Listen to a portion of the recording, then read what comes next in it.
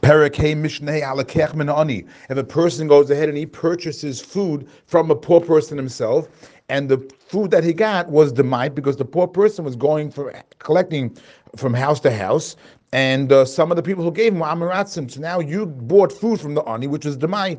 V'chein ha'ani should nasul like prusais pasay pilchei devela. Or let's say the poor person himself, he was given he was given prusais pas, pieces of bread or pressed fig cakes.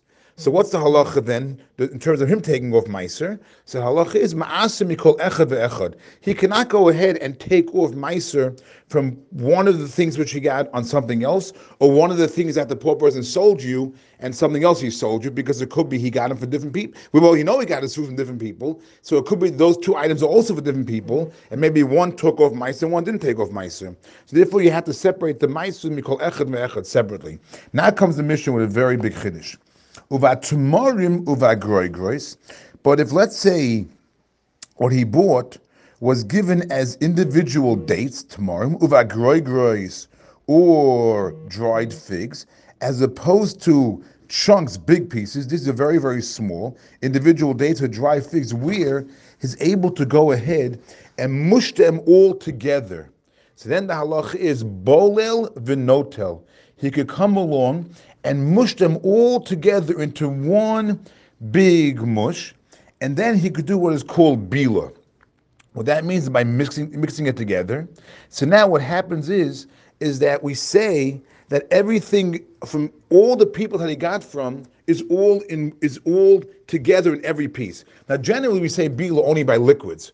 Let's say, for example, you take a cup of liquid and you add different liquids to it, and now you mix it around and pour it into a cup. You could assume that the cup that you poured it into received all the different liquids that were in that cup. We generally don't say this by solids because we don't know for sure that everything got distributed. However, we're making over here by Demai, and we say that if you mix it all together, then you don't have a problem. Why don't you have a problem? So let's say, for example, 10 people gave 10 dates each to the poor person.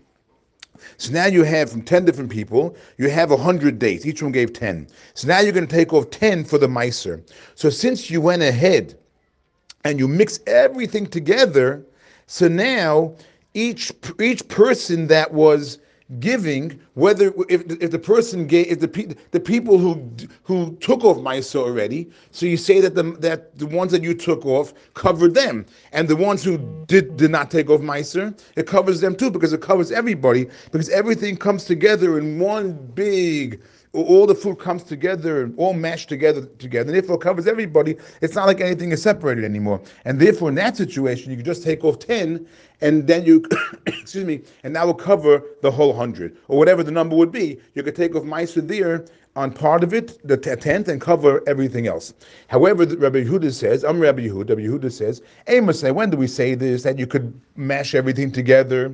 And then we say that everything was mixed perfectly together. That's only bizman shahamatanim meruba. That's only when the contributions were large. But what does that really mean? So the Rav explains, it means that everyone gave the same large amount. Everyone gave the same amount.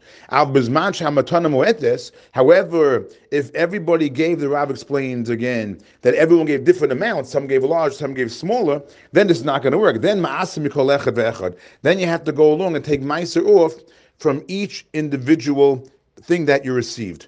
Why? Because if they all gave different amounts, then you can't do this trick now, because even though you're mixing it all together, you maybe take it from one person's contribution on behalf of another person's contribution, but it didn't all mix in evenly.